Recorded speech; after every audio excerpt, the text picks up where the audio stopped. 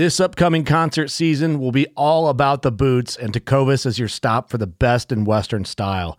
Tecovas has seasonal and limited edition offerings this spring and summer, including men's and women's boots, apparel, hats, bags, and more. All Tecovas boots are made by hand in a time-honored tradition with timeless styles that are always on trend. And Tecovas has first wear comfort with little to no break-in period. It's hard to find this level of comfort paired with this level of style. Stop by your local Tecovas store, have a complimentary drink or two, that's WCB style, and shop new styles. The smell of fresh leather and friendly staff are at your service. Many stores even have leather custom branding to make your boots truly personalized. And with regular live music and events, there's no in-store experience like it. If you can't make it into a store, just visit tecovas.com. That's TECOVAS.com. They offer free shipping on all boots, as well as free returns and exchanges, and ship right to your door. Go to tecovas.com and find your new favorite pair of boots today.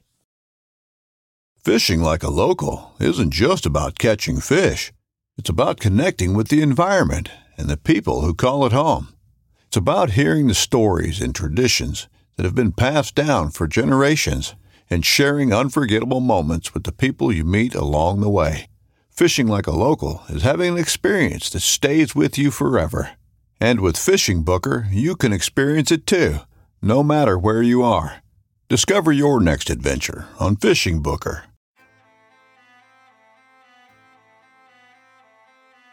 So there's a reason why I started Blood Origins. And that reason is simple. Is that I wanted to convey the truth about hunting. It brings awareness to non-hunters that it's more than just killing animals. How do I start it? Brittany. My name is... Does my hair look okay? It's fantastic. My name is Mike Axelrod. Start again. Yeah, I hated it too. Braxton, you said something in the car to me. You said that you were living on borrowed time. There's a perception around who hunters are, what we're supposed to be, and a feminist that works for a non-profit that is a hunter that has only eaten wild game for the last 20 years is likely not the thing that people think about when it comes to a hunter.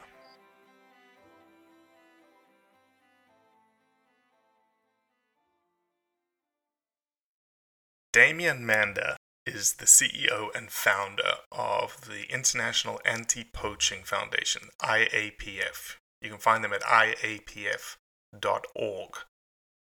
Damian is an Australian. He has a massive military background, and he came to the side of conservation because he needed purpose. He wanted to find something that he could apply his skills from a military perspective towards. What he found out was that wildlife conservation is something that was buried in his blood, essentially. And the idea of conservation and how to do it and who to empower and who to engage, he decided to think outside the box. He decided to concentrate on hearts and minds versus biceps and bullets. That sounds cliche, but you'll understand what I mean when you listen to this podcast. An absolutely fascinating insight into an organization that is thinking at monstrous scales for wildlife conservation, habitat conservation, and the preservation of this thing that we love so much, wildlife, for our kids and our grandkids one day. So enjoy. What I love about this podcast is that we get to speak with people all around the world. You know, typical, dare I say, hunting podcast. I don't think we're a typical hunting podcast.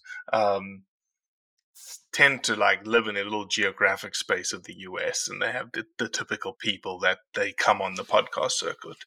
But you are coming to us from the lovely city of Harare, Zimbabwe. Is that correct? Correct, mate. Yeah, this is home. Been in Zimbabwe for the last 13 years now.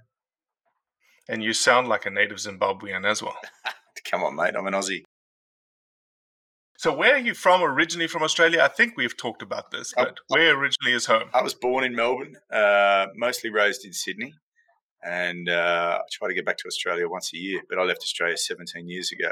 I was with the military, 3 years in Iraq, and then a year in South America, and then been in Africa ever since. most of that in Zimbabwe, a little bit in South Africa, and of course our projects are in Southern and East Africa. And once you get to Africa, just something crawled under your skin, right? Yeah, man. Yeah, I read too much Wilbur Smith growing up, so. Oh my gosh, dude! I read every yeah. single bloody Wilbur Smith book you could possibly get your hands on. Yeah, so this is definitely home now. I probably have to classify myself as a first generation Zimbabwean. No, that's amazing. That's amazing. I don't know if I told you this, but my whole family is in Sydney. My brother, my nephews, my mother, all aunts and uncles, they're all in Sydney. Just getting a bit of pedigree in your family tree there, eh? Well, I was just going to say it's the dark side of my family. We don't like to talk about that. You know, the South African, side is a little stronger than the Australian. Damien Mander, welcome to the Blood Origins podcast. Why don't you introduce yourself to who you are? Awesome, Robbie. Yeah, thank you very much, mate. My name, as you said, Damien Mander. I am the founder and the CEO of the International Anti-Poaching Foundation. Australian born and raised, left Australia in 2015 after my military career there, and then into Iraq. The beginning of what would be 3 years over there. Left Iraq at the beginning of 2018. Pretty much at the crossroads in my life. Spent the next year pretty much a lot of drugs and alcohol, trying to figure out the what next in life. Pretty rapid downward spiral. I'd done well at that stage in life through residential property investment, through military career, serving with some very elite units, and then I suppose once you leave the military and that mission, that camaraderie, that unit, that closely knit unit of people around you, and then you're out by yourself trying to figure out how to reintegrate back into society. At the same time, as cool as it sounds, with a pocket full of cash, it actually probably that fueled this downward spiral. And there's not too many jobs for a sniper in the local newspaper when you get back home. And for me, a transition seemed to just become a party. And what felt like a good time in the beginning turned out to be pretty much rock bottom. And I'd heard about anti-poaching some years before. And it sounded like a romantic adventure to come across with the skills I had and the financial backing that I'd saved to be able to go and explore new adventures, new horizons. And I came to Africa for what was going to be. Where did you start? Where did you start your anti-poaching stuff? Well, I started touring around Southern Africa. So I started in South Africa and basically went clockwise around around the southern part of the continent. And after 5 countries, finished in Zimbabwe, where I was finally given an opportunity to start working with a unit. And I was coming at this from the wrong way, with the wrong mindset. I was running around looking for adventure. And that was a red flag for a lot of people. I just didn't want some sort of vigilante running around out there jeopardizing the hard work that so many good people had put into, in many cases, decades worth of conservation work. And I didn't understand that at the time. I thought, oh, great, my skills are going to be welcomed with open arms, but it's just not the way things are done here. And, I found it the hard way, and that was part of the learning curve that I had to go through to understand where my start point was in conservation. And that became Victoria Falls in Zimbabwe, just working with a small unit that had very little input or support from the people that should have been given it to them. And the people that relied on the work that this anti-poaching unit did to then go and sell their tourism product. And just the basic stuff, just training and the right equipment and the right tools. Having come from working within a $600 billion a year annual defense budget in Iraq, where we had every single tool that we needed to try and get us home safely every day, and we were protecting resources in the ground. To be honest, I don't care what anyone says. I was there on the ground. I know what it was about. Fighting the arguments of old men, ego, and then we come across and we see these wildlife rangers who are risking their life, spending up to 11 months of the year away from their families and out there on the front lines and protecting the heart and lungs of the planet. And that, to me, it did 2 things. One, it inspired me, and the other was that it made me reflect on who I was. And I started to understand there's more to life than running around looking for the next adventure. And then, of course, in parallel with this narrative was the plight of animals. And and their struggle. I used to be a hunter before Iraq, and after 3 years over there, I knew what it was like to be hunted, and I chose never to do that again. And then we see these animals that are just trying to go about their day in a world where animals don't want a big house, they don't want a fancy car or a suit, they lack ego. Animals just want one thing, they want to live, and we as a species, we continually take that away from them.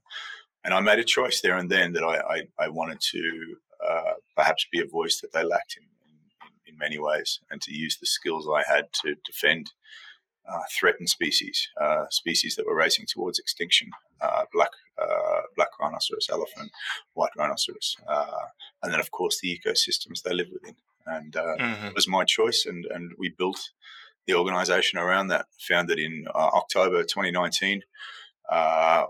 Just as a service provider, have now scaled to have 6.5 million acres under contract across 3 countries. Amazing. A staff of around 450 people. We've got another 7 million acres under negotiation at the moment in a new country, as well as an extension onto our Botswana project. So it's been a long evolution over the last 13 years as an organisation, as an individual.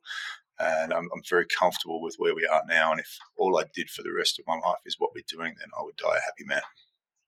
So you said 2019. Did you mean 2009? 2009, yes. Sorry, mate. So I was about to say, I was like, holy smokes, in 3 years you... Yeah. But even 13 years, could you have imagined it being at that scale? Probably not, hey? It's not just the scale, it's the turns that we took along the way to lead us to where we are now. I came from a military background, and I fell into the cadence of the part of the industry that was most relevant to me. Of course, when you're a hammer, everything's a nail. The militarized side of conservation was attractive to me. It's a language that I could speak. We saw armed groups of environmental insurgents crossing international borders, using heavy caliber rifles and automatic weapons to take out elephants and rhinoceros. The most effective thing that I could see there was to be the last line of defense for these animals. The good guy with the gun standing between the animal that's trying to go about its daily business and the person that's trying to kill it. So someone across on the other side of the world could put a tusk or a horn on their desk. And that's where we scaled from. Ranger training to then take on the security service provision for large areas in some very hostile regions, namely the Kruger Mozambique border in South Africa. Working on the Mozambique side of the border there, we became very successful at what we did. We helped drive massive downturns in rhino poaching in that area, downturns in elephant poaching in other areas. Ultimately, though, going to bed at night knowing that on a continent where there's going to be 2 billion people by 2040, it will be the people that decide the future of conservation on this continent, not bigger fences and more guns. And that's when we set about to try and do things differently. There was a number of factors that led to our turning point, and we are, whether as individuals or organisations, we are a product of our past. And I like to think of it as personal evolution. Evolution is the retention of the bits that do work and the cutting away of the bits that don't. And every day in my life, as an individual and as an organisation, we are trying to improvise, adapt, overcome, and to be more effective than what we were the previous day. And that all comes with learning and with lessons or mistakes, whatever way we want to look at them. But we've been willing to make mistakes along the way, and we've made some monumental ones. But in doing that, we've been able to make some monumental shifts in who we are and what we do as an organisation. Yeah, absolutely.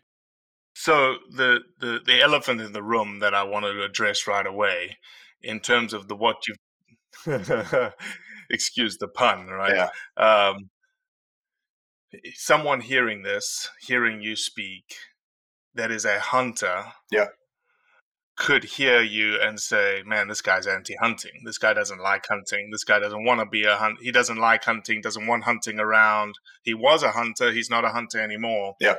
So what is your statement position on hunting, Damien? I'm a practical guy. I'm not an emotional guy. And I think if you're going to look at the ethics, the thing I would probably dislike from an ethical standpoint more than hunting is the fact that as an international community, we've relied on hunting as the only economic model for so many areas.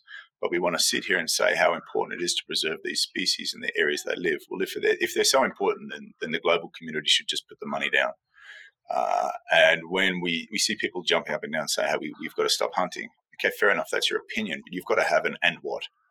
What is next in these areas? And this is a point that I make. People can look at me in any way they want, whether I'm for or against hunting or don't have an opinion. The reality is, if hunting is turned off in an area, then the anti-poaching stops, the management stops, the motivation from the community stops. And that motivation coming from the community may be minor, it may be major. But in many cases, it has been enough to motivate conservation for in some cases, decades, by a single landholder or operator working in conjunction with that community. And you cannot just turn that off without an alternative. Okay, so where it has been turned off without an alternative, and hunting has failed, and I see hunting as declining across many, many countries in Africa for what I perceive to be three reasons. The first is a reduction in species.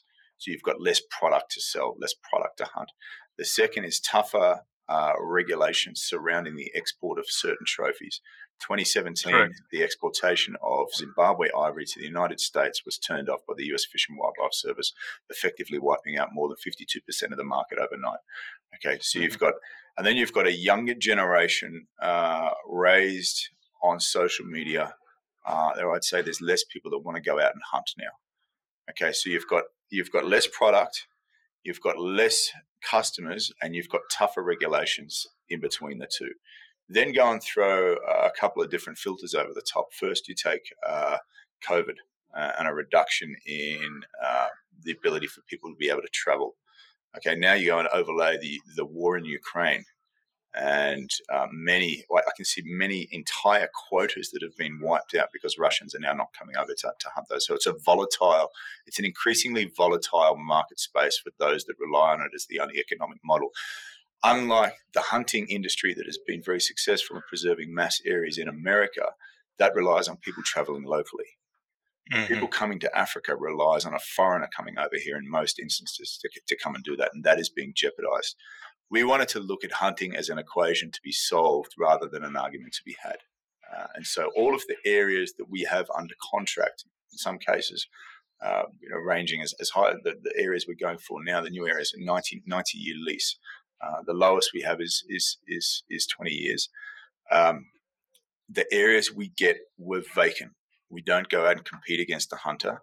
We don't go out and compete in an area where there is a viable commercial income stream into that area. Okay, we want to get the lost causes, the ones that are left vacant, the ones where the wildlife situation is shit, the ones where the communities are encroaching, starting to cut down trees and set up villages and townships, because in conservation, the lost causes are the best ones worth fighting for.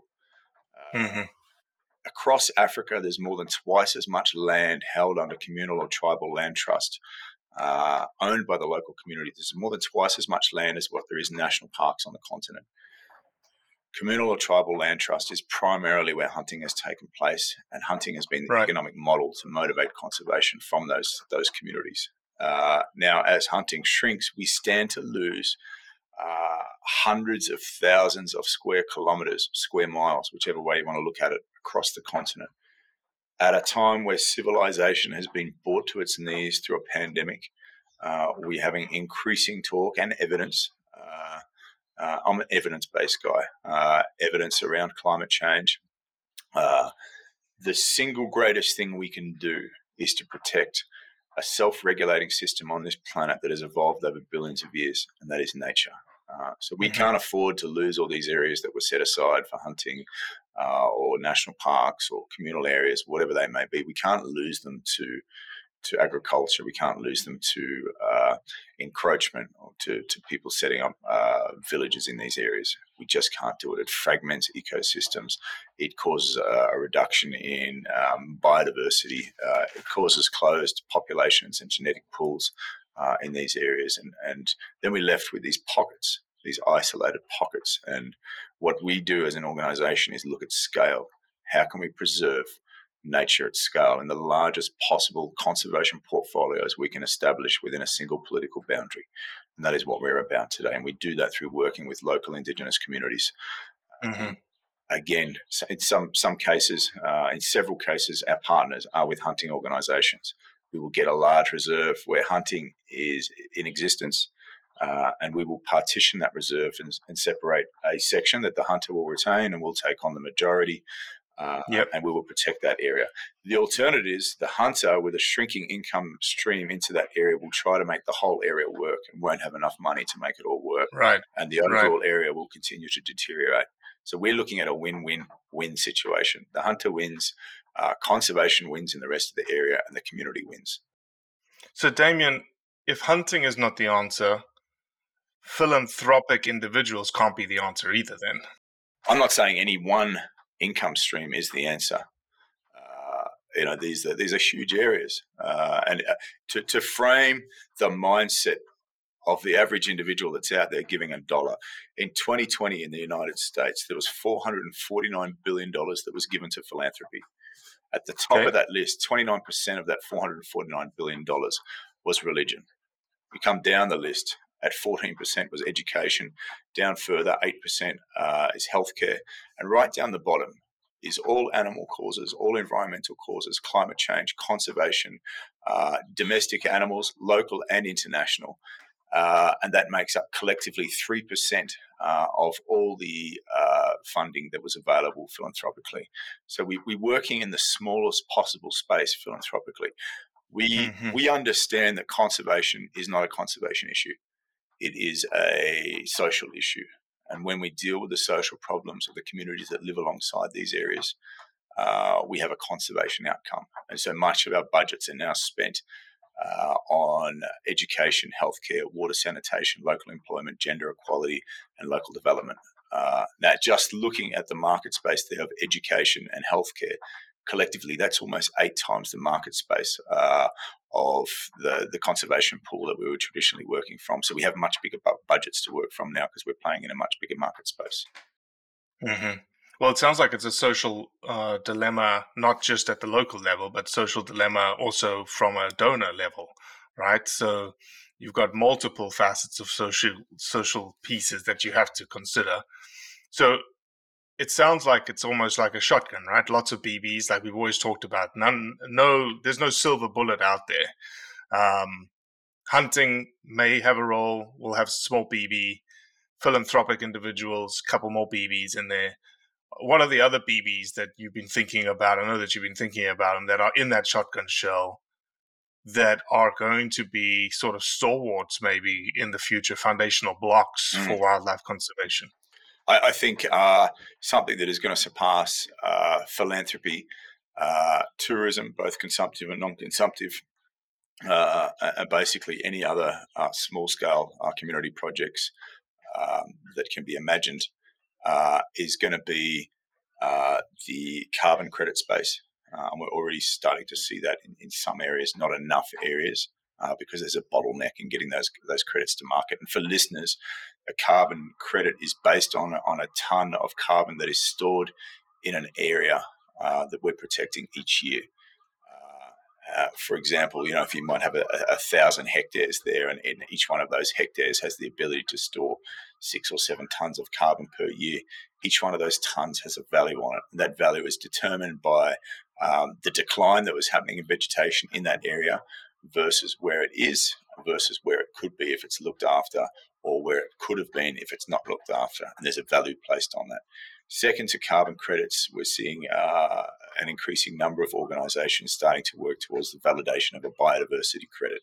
What that does is it puts a value on an animal beyond what it could be shot for, beyond what it could be photographed for, beyond what it could be visited for, or just because it's a nice thing to do to look after it and we think it's the right thing to do. It actually validates what that biodiversity is worth in the current climate we have as a civilization, as a generation where some of the biggest issues that we're facing are directly linked to the way we treat nature. And so you will have areas in the farthest reaches corners of the continent where people are never going to get to by plane or by boat or by foot. And there will be a value put on those areas just because they're being looked after, not because they visited. And I think these two market spaces are going to significantly outweigh everything else put together, but they're not there yet. So we still need a multitude, and will need a multitude of income streams. But for now is the most important time for people to be doubling down and investing in the conservation of nature, however you do it. Because unless we hold on to what we have now, there will be nothing left or not enough left by the time these other market streams come on. So, yeah, you're absolutely right. There is a bigger picture at play: biodiversity credits, carbon sequestration credits, hunting, philanthropic. All of those pieces need to come to the table. And obviously, you know better than I do. But the biodiversity carbon credits tied in with World Bank, IMF stuff, there's an untapped potential there that is just going to require some really out of the box thinking. Number one, but I think number two, most importantly, it's going to require, I don't know, Damien, is it just this like threshold that people have to get over and realize that, oh shit, we need to do something? Look, I think we're a species that responds very well when pushed far enough into a corner, and we are approaching that point on a level of global understanding. I'd like to think we are capable of amazing things when we pull together and have a common goal. The conservation industry, both from a donor standpoint and an implementation operational standpoint, is a very pointy-elbowed space. I often think the biggest threat we face is not poachers. It's not growing human populations. It's not policy. It's actually an industry that struggles to work together on so many fronts. And gosh dang, how dare you say that, Damien Mander? I know it's true, and it's not just isolated to conservation, particularly when we work in the social development space too. There is a lot of fragmentation. People are fighting for funds, limited funds. They're fighting for projects, and they're fighting for public attention. And all those create a recipe for people often wanting to work in silos, not share data, not share funding, not work together on joint strategies. Very few problems in history have been solved by a million people trying to do a million different things. And I think the resources are actually out there to have a far greater impact. It's the coordination that is lacking. No, well said, well said. I want to touch back on an item that you started with, because it wants to lead me into some of the things that you're doing. You almost arrived in Africa with this romanticized vision of you toting a gun, walking through the bush, taking care of poachers, essentially, right? Whatever you want to call taking care of poachers means. Yeah, that's a fair summary of the mindset 13 years ago. Yeah, there are a lot of people today that still think that way. I actually came across a woman that is touting that she's now, she's this vigilante going into Tanzania or whatnot, and joining an anti-poaching team and carrying her big gun and into the field and whatnot. Yeah. That's not the case, as you said. That's not the vision. The vision is empowering the local communities, empowering the local teams, giving them training, giving them equipment, giving them weapons, giving them the things that they need to flourish and to do a great job. Yeah. You, through IAPF, and give us a little bit of background here to the Ashingas, because you decided to take someone, gender, that wasn't typically in the role of an anti-poaching unit, and almost thrust it into the limelight because you created full female anti-poaching units. Talk through that for me, because a lot of people, have never heard of the Ashingas, so let's make sure we get context here. Yeah. But I'd love to know the history of, like, where would the brain fart come from that was like, wow, this could actually work? Yeah. So, I mean, just to frame my background, having come from the Ultimate Boys Club of Special Operations and built a career across 3 continents in the training and deployment of men for frontline operations. I'd never worked with women. I'd never been part of a unit that had women in an operational role. So The actual contemplation of doing this was a huge arc of transformation, first in mindset and then in practice, and it was based on the mistakes that we were making in Mozambique. Yes, we were successful in preserving rhino, but we were having increasingly antagonistic relationships with, in some cases, thousands, tens of thousands of people that lived in communities right alongside the area that we were trying to protect. And so we were looking at ways to turn that around. There's a massive fragmentation between conservation and communities, and we were willing to try anything. And we did a lot of research into trying to understand other industries and the progress they'd made by incorporating women more into management, into boards, into operational roles. And we simply set out with an idea to start an all-female anti-poaching unit and to see where it led. And I can say now the benefits far outweigh anything that could be considered a negative or maybe lacking in some people may see a certain lacking in capacity of whether it be strength or speed. There's something far more important than biceps and bullets in having a long-term relationship with a community. There's very few examples in history of a foreign force coming in and occupying a country or a region and having a long-term good relationship with the local community. And we found the ability to be able to do that with women in the front roles of law enforcement and conservation. And I'll say a small group of women achieved what very few armies or police forces in history have done. They won the hearts and minds of a local community. And that led us to have a conservation outcome. And look, so instead of bullets and biceps, it's hearts and minds, essentially. Hearts and minds. Two different sort of prongs to the approach of conservation, right? This idea that as a protectionist ideology, which is we're going to keep everyone out, push everyone out, keep everyone out, versus the opposite side of the coin, which is this engagement, coordination, pulling them in, investment in what you're doing. And it sounds like that was the key. It's changed a few things, namely the economics. Previously, we'd employed males from hundreds of miles away to come in and defend these areas. It could be classified as a foreign force working against the local population. We did that to avoid corruption. If Denmark ranks number one as the least corrupt country in the world, Zimbabwe ranks 157 out of 180 countries on the Global Corruption Index. We haven't had a single incidence of corruption with the women. Okay, not a single incident. Interesting. Okay, so as we have scaled, the majority, 95% of our employees come from within 14 miles of the boundary of the area we protect. Turns the largest line item in our annual budgets, which is salaries for rangers. It turns that from being something that was dispersed around the country into the hands of the men that we used to employ from hundreds of miles away. It turns that into a direct investment at community level, at household level.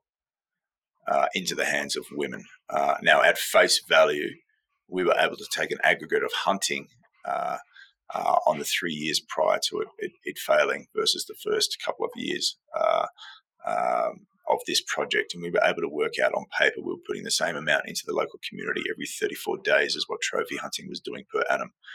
That's at face value. The bottom line triple gears as a woman spends 80 to 90% of a salary on family and local community versus a male that spends 30 to 40%. So we had, in areas where hunting was failing or had failed, we had a viable economic alternative that only worked with women at the center of the strategy. And that's what we did. We centralized our conservation strategy around women's empowerment, gave us the greatest traction in community development. Conservation became the byproduct. Secondly, women naturally de-escalate tension. In potentially confrontational situations. That for us is great at building hearts and minds and having far less paperwork to do if there is a confrontation. Women are de-escalating situations, and out of the more than 300 arrests that they've made, there's only been shots fired once. Now, what that does for us, de-escalation in a law enforcement sense means demilitarization. So we don't have helicopters and airplanes and drones and military-grade hardware anymore. We have these relationships driven by the women from the communities they were raised in, the communities they're raising their own families in. We cut our core operational budgets by 2/3 because we weren't spending it on military-grade hardware. We were spending it on women who were having this connection with the community. that freed up all this money to then go and reinvest back into healthcare, water, sanitation, education, local development. And it just seems every dollar we spend in the community is $1 or $2 less we have to spend on law enforcement.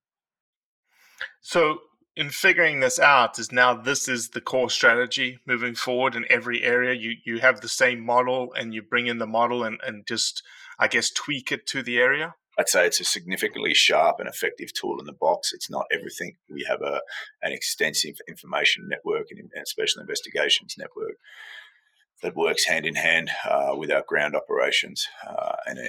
So talk a little bit about that, because a lot of people immediately assume IAPF, anti-poaching, all these guys are doing is really equipping people to go out, protect wildlife, and now, as you just articulated, engage community, talk to communities, engage communities and whatnot. But that's just one leg of the stool, right? There's probably multiple legs of a stool that you guys are engaged in. Exactly. You take the social side, you take the law enforcement side, you then add research, habitat management, which is dealing with everything from wildlife to invasive species. We've got human-wildlife conflict, problem animal control, and then investigations around the world in law enforcement. General rule of thumb is around 3% of crimes are solved by catching someone in the act. The other 97% are solved through investigations. Okay, now we were wandering around areas the size of small countries. Okay, you can do that all day, hoping to bump into something, or you can go exactly to where the problem is. Of course, there's a number of reasons why we need to be out patrolling. It might be injured wildlife, getting wildlife population numbers, checking for fire, speaking with communities, monitoring various species, checking water levels in dams, and of course looking for incursions, whether they be poachers, camps, or footprints. So it's not just about looking for people to catch. But the other side of that, the place that allows us to put a limited amount of resources in the most effective place is our investigations work. Investigations is based on getting good information, and getting good information is based on a community that's willing to give it. And this all comes back to the de-escalation, demilitarization, and investment in community programs that fuels the investigation work that we do. So you see this starts to become a cycle here. And one loop feeding into the other that creates this model that gives us economy and scale, and in fact creates the scalability of what we are doing. Where we had one reserve of 90,000 acres in Zimbabwe and a small group of women protecting that area, to now having 11 reserves that we patrol and protect, and a portfolio of 1.3 million acres and growing. We have a model that's scalable, and when we're looking at trying to solve some of the biggest world problems we have, we need to protect nature at scale, and that is what makes this program so attractive. Having just come from the US, a recent trip there, we raised $52 million. $52 million. That is crazy. Yeah, it's crazy. And that is because we have something that is looking beyond species. It's looking beyond parks, and it's looking beyond countries. It's looking at a continent-wide strategy to address conservation at the absolute largest scale possible in each of these countries that we go to. No, it's dreaming big and putting big fingerprints on the landscape, right? It's what you dare I say, it's what you dreamt of when you started IAPF in 2009. Yeah, it's I've got to say, since we started this program and started thinking big, things have become big. We went from a $1 million a year organization to 3, then to 9. This year we'll clear well over $20 million. With that $50 million investment that we've got running over a number of years, but also being able to use to scale up the organisation and invest in development, even going through a rebrand this year, because we may be called the IAPF International Anti-Poaching Foundation. The reality is we've come a long way from where we started. So there's quite a lot of things that are taking place at the moment. None more pertinent than the actual operational challenge of scaling up to protect such a massive portfolio. Already one of the largest portfolios in Southern Africa, with an ambition to have 30 million acres under contract by the end of the decade. 30 million acres, it's a significant amount of land. It's equivalent to the total amount of deforestation that takes place across the planet every year. So to have that under contract and protected for the foreseeable future, it would be a phenomenal goal. With it, with where we are at the moment, once we get our 2 new land leases, I won't say where they were because they're in negotiation at the moment, but collectively, the carbon that's sequestered in that portfolio is equivalent to switching off New York City for 190 days each year. That's how much carbon will be preserved in these areas. So, knowing that you're a numbers guy and you've just come off a tour in America that was full of probably marketing numbers, 30 million acres is equivalent to what in the United States? Have you figured that out? Like what states got put together to make up 30 million acres? I have. It's written down somewhere. Where is it? It's in that back corner of your brain. I think it's about half the size of Costa Rica. If I'm remembering right, yeah. That's amazing. It is absolutely amazing. The last thing I want to say is maybe obviously you don't need a plug. You guys have, we're a small little podcast, 52 million you just got raised, but a lot of people are going to be like, man, I see a bunch of anti-poaching organizations everywhere. Yeah. Like there's it's like a dime a dozen. It's almost like the animal rights guys. There's a dime a dozen of animal rights guys. There's, what are people, I don't know, not wasting their money? What are your thoughts there? And obviously you want to be politically correct, but also want to hear the truth.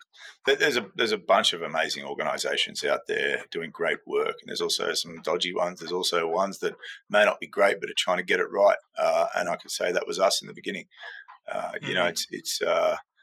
think the isolation that can occur both with industry and from governments with people that are trying to get up off the ground can be a huge deterrent, and a lot of people just walk away. Luckily, I'm a stubborn bastard and decided to stick it out, and not only stick it out, but being forced so much into a corner by industry and by some of the governments that we had to work with, that we were forced to look at, as I said, the lost causes. And in doing that, we found our place. We found our place at scale. And in regards to anti-poaching versus whatever other sort of development or conservation work we want to do, I can say from our understanding and what we've learned is that it's that when a number of factors work together, that you have the best outcomes. And if you were to look at healthcare or education as an example, the thing that makes our work in those areas secure is that our work is secured in long-term land leases. We're not just coming in and trying to do some work in a school or a clinic here. We actually have a long-term lease with the communities, which allows us to do projects. It also allows us to make mistakes because there's so much positive momentum with all the other work that we're doing, the work we understand that we can go and trial some things. We just got a hemp license and trialed a couple of hectares or a number of acres of hemp to try and see how that would work as an alternate crop to tobacco, which is a very destructive crop in the areas that we work in Zimbabwe. It didn't work, but we know now it didn't work. We know why it didn't work, and we're not going to put the investment up to proof that concept. But we had the positive momentum in that area and all the other streams that we were doing to be able to go out and take these risks and trial these programs. But from a donor investment also, you're not going to, it helps you raise money when you say, look, we're going to be in this area for 20 years. Absolutely. We're not in it for 5, and we have to compete in 5 more years to see if we get the area again. Yeah, absolutely. And the community then, we do have to do some unsavory stuff, going out and arresting people. It's the least fun part of the job. But the fact that we're doing all this other stuff in the communities, it gives us the standing to be able to go out and say, hey, listen, guys, we're putting 200 kids through scholarship programs in this area. We've rebuilt that school. We've put these water pumps in here. We need you to stop poaching, or at least play as most significant role as possible from a traditional leadership level in these communities and try and stop it. Because in actual fact, the funding that's coming in here is dependent on wildlife and vegetation populations not only being maintained but improving over time. Damien, one question I had to sort of wrap this up, and I'll use one of the rhetorics that hunters use for conservation, and I want to understand how you guys handle it. One of the things that happens in a hunting concession is that the meat that comes from the animals themselves gets given to the communities as a protein source. That way they don't have to poach, right? They then have this protein coming in. How does something like that get handled through your concessions? Do they get given a quota? How does that work? Hey, look, I mean, whether it's a ton of meat or 100 tons of meat, it's never enough in terms of what is desired. And if there's ever surplus, then that becomes an income stream. When it comes to, what people do from an agricultural standpoint outside of the reserve is up to them. We will allow controlled grazing accompanied by our rangers or scouts inside the reserve, inside the first 2 kilometres, just over a mile in, so people can come and both graze and water their livestock without encroaching too far into the protected area. But that's about the extent of our involvement with agriculture in the communities, and the tools we have in our toolbox in regards to community projects just don't incorporate that, just because we choose to be really good at a few things, and how those fit into the strategic plan that are developed by the communities themselves in terms of what they need. And then on the inside of the reserve, as I said, the areas we take over in partnership with local communities, they've been all but shot out or hunted out through poaching. So there's a sort of there's a very long runway in getting these areas up to a position where we would even be considering to offtake wildlife to feed the communities. And the communities working with us see the long-term picture in what we're doing, and understand that both carbon credits, hopefully a biodiversity credit, and at some point some conservation programs, philanthropic programs, coupled with all the work that we're doing at a social level, will perhaps exceed their desire for a small amount of offtake of meat. Do you have you got any concessions where livestock is impossible because of tsetse fly, and how does that play into the whole? And for those that are listening, tsetse fly gives sort of a sleeping sickness to cattle and livestock, and communities can't have that protein source if that was going to rely on it. I.e., the only protein source available to them would be wild game from animals coming out the field. In some of our areas in Zimbabwe, there are tsetse fly, but it's not prohibitive for people having livestock populations, and the Zimbabwean government is the tsetse fly control unit. The department there is very proactive in trying to keep those numbers down. Awesome. Well, Damien, if people want to learn more about IAPF, where can they find you? What can they do? IAPF.org. If you Google anti-poaching, we should pop up there somewhere on your Google homepage. People often ask, what can we do? And my answer to that is, it's not just about looking at any one organisation, but it's about looking at ourselves and how we lead our lives and the changes that we can make. Small changes in our lives can mean big changes for others. And aside from donating, I think the most effective thing we can do is analyse the way we live, and as I said, try and evolve over time, make changes that are going to be impactful to future generations. I'm sure each one of us either has children or family members that have children. They're going to have to inherit the mess that we have left for them. We are not the main act. Humans are not the main act. We're one of millions of species that has come and will go on this planet. And the sooner we realise we're part of a much more intricate system that doesn't exist with humans at the top of the food chain, we're actually reliant on nature. And until we look after nature and treat it as what it is, the most important single thing we have on this planet for our own future, for survival, until we can start to do that, then perhaps we're the endangered ones. Mm-hmm. Well said, my man. Well said, as Thank someone you, that is used to raising money, and it's very, very good and inspiring, my man. So if you need anything from us, as I've said via text message, we're here. Yes, we'd like to convey the truth about hunting, but the truth about hunting is also that sometimes it doesn't work. Yeah, it's like And so, same with conservation, man. Sometimes it doesn't work. Same with community projects. Sometimes they don't work. Sometimes they do work. And it's as I said, there's no silver bullet here. yes, sir. Absolutely. Thanks, Damien. Robbie, thank you very much, mate. Thank you to the listeners. Have a great weekend, mate. Cheers. Yes, sir. Well, that's it for today. I appreciate you listening, as always. Leave a review, share it with your friends, and most importantly, do what's right to convey the truth around hunting.